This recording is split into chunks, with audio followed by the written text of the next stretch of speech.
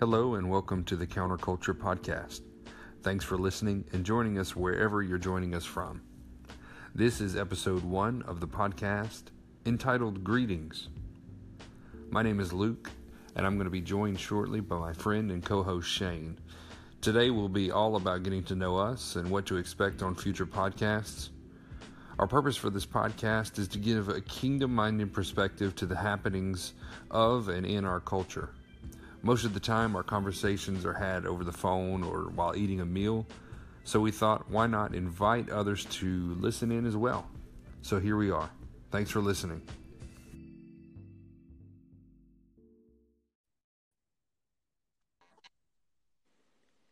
So, with that being said, Shane, can you tell us your heart about everything on this podcast? Yeah, just give you a quick. I'm Shane, of course, and we are representing in the big city of Mobile. This big, but uh, yeah, this whole thing, I just like the idea of bringing forth some, just some raw and genuine conversations. Uh, there's so many things out there today. First of all, when it comes to entertainment and talk radio like this, it's so scripted and so just formal and not personal. Right.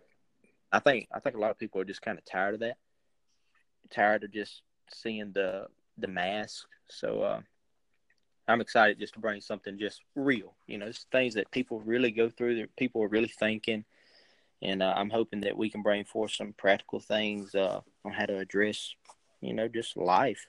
So I think that's my biggest thing, and just uh, just being real. That's the biggest thing.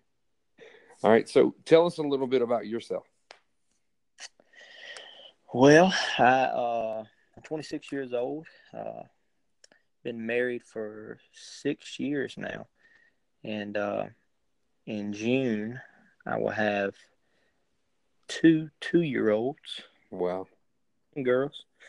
So for somebody that didn't want kids to begin with, man, one of the greatest things that's ever happened. It's one of those. I am not a cliche person, but and I know this probably doesn't happen to everybody, but it did happen to me. Where they say, once you see your kid for the first time, like it's gonna be love at first sight. I can remember when she was pregnant. I was like, oh my god, I hope. What if I don't like these kids? So, but it really was. She when I first laid eyes on when I first laid eyes on them, it was like wow. It was just a whole new dimension of love that I got to tap into. So that was pretty awesome. But You know what? There's also an awesome story behind the twins, actually. Can you tell us about the text message that you sent us the night that you guys thought something was going wrong? yeah, that was crazy. So man, I don't maybe a month. She may have even been like a month pregnant, maybe a little more.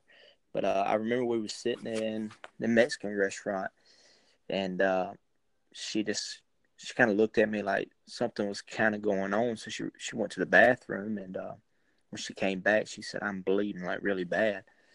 So of course, that's always you know it's always not a good sign. So we went home, and she called the doctor's office, and it was late that night. So and the doctor pretty much told us, say, if you are miscarrying, there's nothing we're going to be able to do. The best thing, or maybe the more convenient thing, is just to wait until the morning, instead of coming in the ER and all of that. So that's when we text, some of our good friends, including you, just saying, it's looking like a miscarriage, just be praying. We were, of course, upset and just not sure what was going on. So, but we went in the next morning to get an ultrasound, and I've never really been around an ultrasound, but I'm sitting there, and they had the screen away from my wife, and the woman's just, she's going in there just to confirm what we pretty much already know.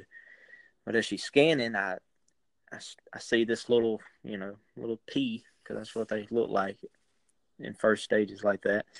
But then all of a sudden, like, comes in view like a second. So I'm like, okay. I was like, I already seen one. I like, so is it just me or am I seeing two?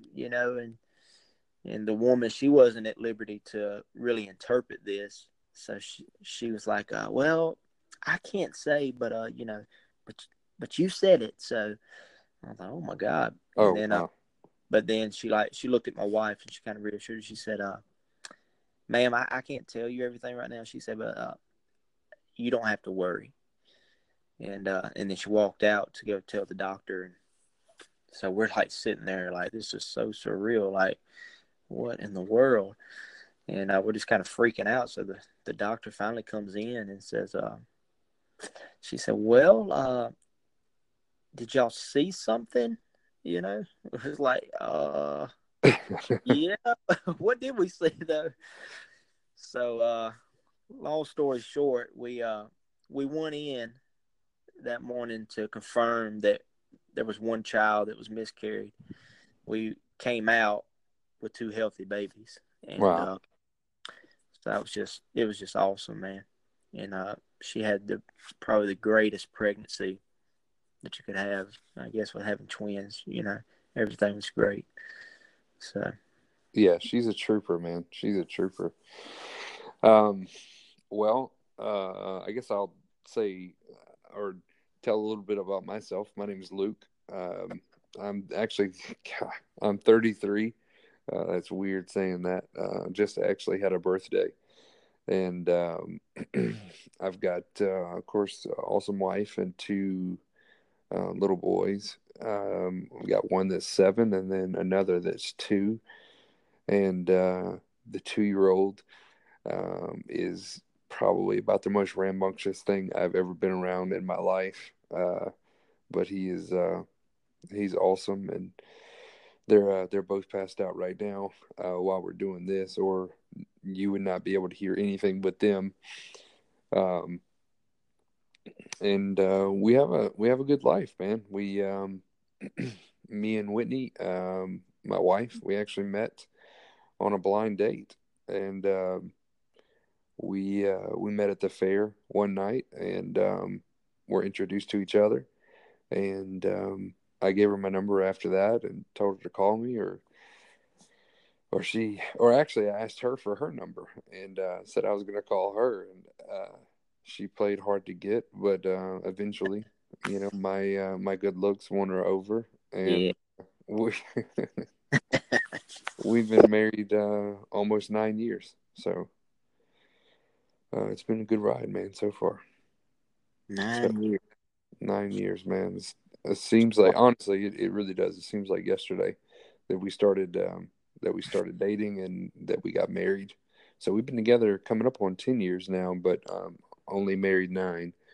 Um, so yeah, that's me. I do insurance work, and also am involved in several ministries. One with you.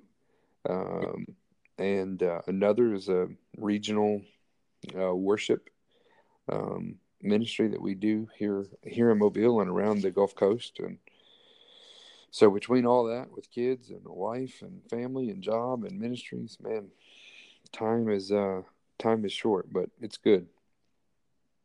Yeah, absolutely. I'm like you with the time. It's just we stay so busy, man.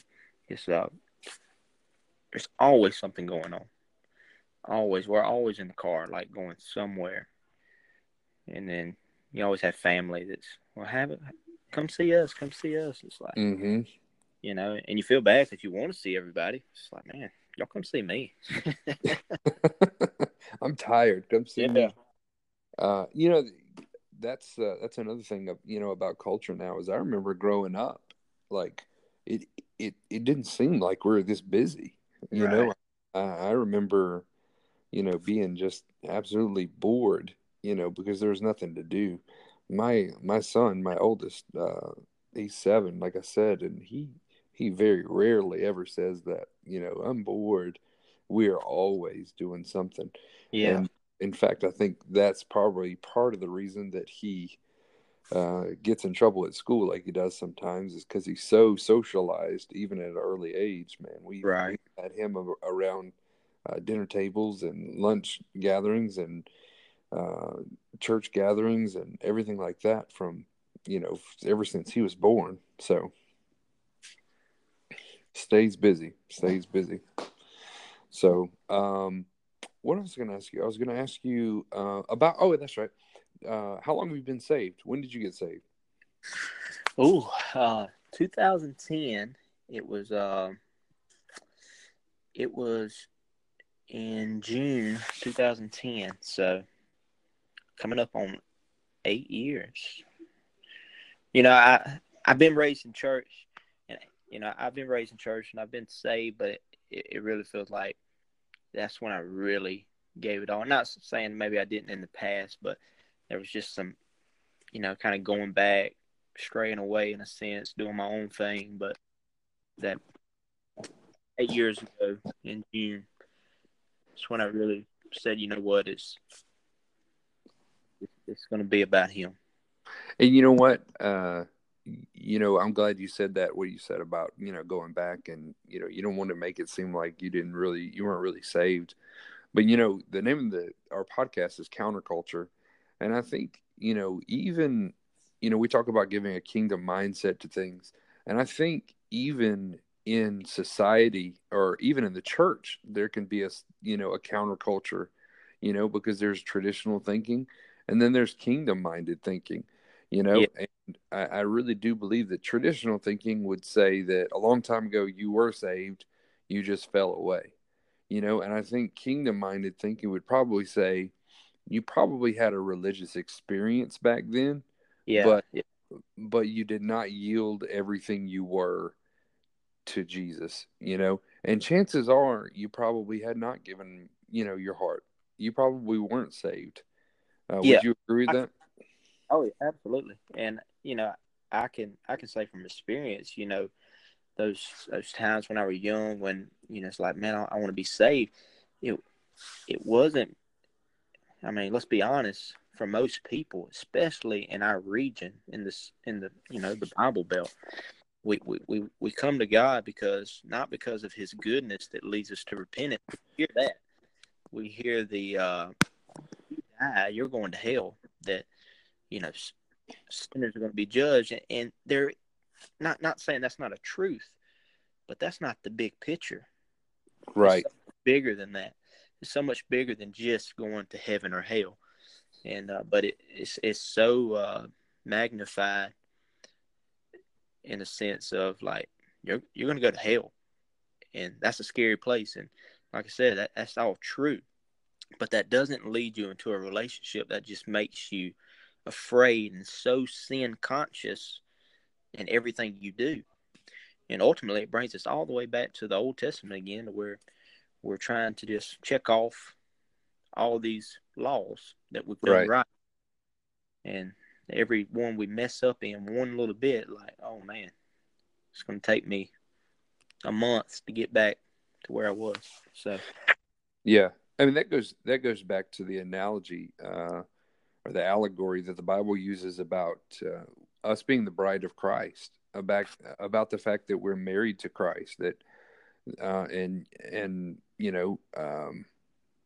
actually uses the example of a marriage. And I didn't marry Wit because I was afraid of you know rejecting her and getting something awful. I married Wit because I loved Wit. right, I right. love Whitney. I wanted to spend my life with her. I wanted to uh, do everything that I could to please her and win her over, and romance her. Eventually be intimate with her, and and share my life with her. It was never about fear. Yeah, I never married her out of fear of losing her, if that makes sense. Like, it was all love based. And I think the Bible is very clear about that. We've got to be 100% love based when it comes to our relationship with God. And if it's not 100% love based, Then fear gets in there, and it ruins the whole thing. Nothing positive ever came out of fear. Nothing. Right. So, anyway, go ahead with what you're saying about your testimony. Oh, well, that's about it. Just let's see, up until so that was 2012. 2010, and being raised in a culture of, is this or you die and go to hell, and this is how you clean up yourself, and it was always the outward appearance more than inward in a sense, just a religious mindset, and they're not saying that they're doing this on purpose. It's what's been bred in a lot of people, and there's just lack of knowledge, and or a lack of revelation, should I say? Yeah, But absolutely. when I first came on the scene and meeting you for the first time in 2000, I think it was 2013, and coming into Lot Road Church of God, a whole new dynamic was opened up to me, and it helped me expand my thinking of or my perspective on who God was. And as I began to expand that, then as I read the Bible, it began to open up more, where I wasn't looking at him just as judgment anymore, but I seen a beautiful story of, somebody that loves me, and he did some absolutely amazing things to make sure that those steps were in place for Jesus to come on the scene, and that what Jesus really did was more than just, die for my sin, but he showed how much I was worth by dying for me.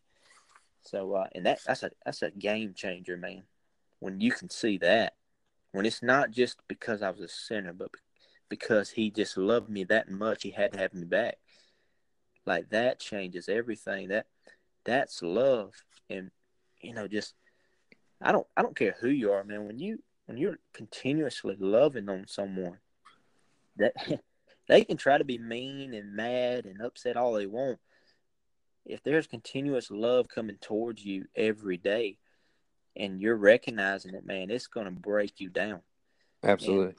And if we can just get to a place where we recognize how much he loves us, and it's not that we get into this hyper grace type thing to where, you can do whatever you want. No, there is holiness. There's a standard that he's calling us to. But it's just about this pursuit that he comes after us with. But you go into the analogy like with being married. I always love using that analogy because it's just more, it's easy for people to see that, as far as a marriage and but just to use it again, you talking about a marriage, even as a father and a son. As I was saying earlier, I took my kids over to my dad's today, and it was just me and them, and I was just looking in the rearview mirror and just checking on them. And I was watching one. One of them was asleep, but the other one, she was just looking around, and I'm just staring at her and just smiling, because like that's my baby girl, and she just looked so peaceful, and I just started thinking, or like the Lord kind of just dropped into my spirit or something. It's like, what's the last thing she did wrong, that like kind of upset me, or like she did something she knew she wasn't supposed to. I couldn't remember, Right. And it was like the Lord was just saying, I don't remember the last thing you did wrong, because he says when we're forgiven, he said he casts it as far as the east from the west. Like, he forgets, he forgives, it's done. And it was the same way as I looked at her. It's like, I'm not dwelling on what she did wrong the last time. I love her, and right now she's at peace, and I do anything for her. So it's I always say, I always tell people this, that he is God, absolutely. We'll never take that away, and I'm not trying to. But we also need to see he's a father, and a good father loves his kids unconditionally. Yeah. Yeah. One of the greatest joys of my life is, and it's so simple, is when my 2 year old or my 7 year old um, decides to just randomly come and sit in my lap and just love on their dad. Man, Yeah, that's the greatest joy uh, that I can have. And it's unsolicited. I don't ask for it. They just come up and give me a hug, or give me a kiss on the cheek, or Michael will tell me, Dad, I love you. It's the best thing. And our Father is wanting the same thing from us, and loves the same thing, from us. And you're exactly right. I don't in those moments, and really right now, I mean, I can't remember the last thing that either one of them did that, that irritated me or upset me or whatever. I can go in there right now and look at them sleeping and just cry my eyes out with joy that they're mine. So, right. um, going back to salvation, I was actually going to tell you, whenever I got saved, um, I grew up. We have actually very similar backgrounds. Both of our fathers were pastors and preachers, and both of our grandfathers were pastors and preachers. And now we do some of both ourselves. And we always talk about Todd White. We always, you know, the quote that he has. It says, that don't look for a pulpit. You know, let your life be a pulpit. Yeah, And man, that means so much to me because you look at the actual culture of the church right now, and everybody's looking for a pulpit. Everybody wants to preach. Everybody wants to get the amens, but no one wants to leave the church and actually live out that life. And right, and make altars wherever they go. They want to make those big altar calls and see people, saved and delivered and healed in the altars. But nobody wants to make their everyday life a yielded sacrifice to the Lord. And that's the kingdom. That's the kingdom mindset, is not the big stages, but the everyday um, ins and outs. That the Lord is wanting to move. And so, anyway, going back to salvation. Whenever I got saved, my dad was actually out of the ministry. Not for anything crazy, but just he had taken up a job in. He was actually a chaplain for a hospice.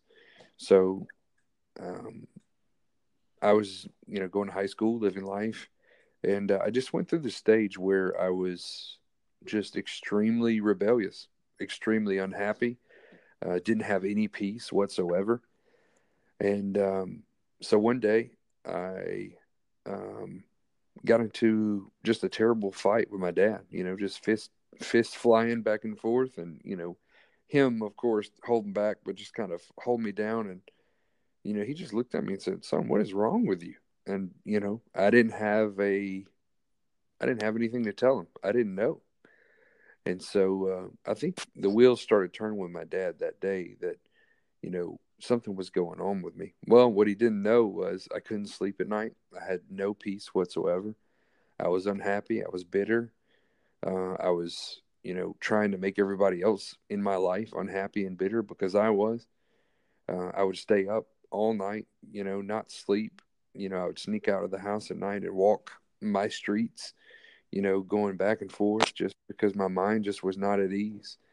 And I remember one night after I got back in from walking up and down the streets, doing whatever teenagers do. I don't know, but I remember laying down in my bed and just being exhausted, but not being able to sleep. So I eventually fell asleep. And I remember waking up in the middle of the night and just having this awareness that spiritual warfare was going on all around me. And I could go deeper into that, but I'll save that for another time. But I remember getting up and just asking, the Lord, I was like, God, what is that about? I didn't really have a relationship with him, but I knew from going up and praying in church and everything like that, whenever stuff like that happens, you pray and you ask and you see what's going on. Well, I didn't hear anything. So a few nights after that, I had this dream. And in this dream, I'm walking in heaven. And, it's one of those traditional kind of views of heaven. It's clouds everywhere and, there's gold everywhere and different thing. I'm sure people are floating on clouds and, harps and everything like that too. But I remember making it to the throne room of God. And I remember looking up at God, and I didn't see his face or anything like that. But I remember God, looking down at me or gesturing down at me, pointing his finger at me. And I remember just this feeling of transparency, just like I was just filthy. You know what I mean? Yeah. Just right in front of him. And I remember turning around and running as fast as I could. And, every few seconds I would look behind me as I was running to see how far I'd gotten away from him. And I could never outrun his finger that was pointing at me. His finger always stayed at the back of my head, so I just kept running. Anyway, I woke up that night in cold sweats. I had no clue what to think or what to do. And so a few nights after that, or a few days after that, my dad told me, he said, Luke, we're going to send you to Mexico. And I was like, send me to Mexico? And he said, yeah, we're going to send you to Mexico. We have some missionary friends down there that are in Mexico, and we want to send you there. And I was like, okay, fine. I was just a little dramatic kid, so I was like, whatever, So I went down there and stayed with the missionaries that were in Mexico. And it changed my life, changed my perspective on everything. I remember one night there was a prophet that was there from a church in Florida. And he looked at me and he pointed to me and he said, come here. And I had been dating a girl in Mobile. And he looked at me and he said, the Lord is telling me to tell you to let go of that girl back home. That he has someone waiting for you that's full of revival. And that you guys are going to touch nations together. You're going to minister to pastors. You're going to do awesome things for the Lord. Well, this is the first. I mean, that's the first time that I can remember anybody has ever spoken and read my mail like that. Wow. I was just beside myself. So I went home that night, went back to the house that I was staying in Mexico that night, and I said, Lord, I don't know how that happened. It doesn't matter. I want to give my heart back to you. I want to give my heart to you fully. And it was at that moment. I don't remember the day. I don't remember, honestly, I probably would have to think about the year. But I remember that being the beginning of me walking with the Lord. And it happened through a powerful experience like that, to where I knew beyond a shadow of a doubt that he knew me, he saw me, he cared about me, he loved me. Even throughout the things that I was going through and throughout my rebellion and everything like that, he pursued me and he wanted to tell me how much he loved me to bring me back home. And man, just to go back with what you're saying, he's a loving father. He loves us. So good. So good. So, well, I think that's going to wrap it up. Do you have anything else you want to say before we end? No, I think we kept it a short introduction. Hope. Yeah. We're probably going to see how long this was and be like, wow. But yeah. Going up on 30 minutes now. Oh, is it? Oh, yeah. Wow. All right, we're going to have to keep it a little bit shorter, I guess. But anyway. All right, well, I guess till next time, we'll see you guys later.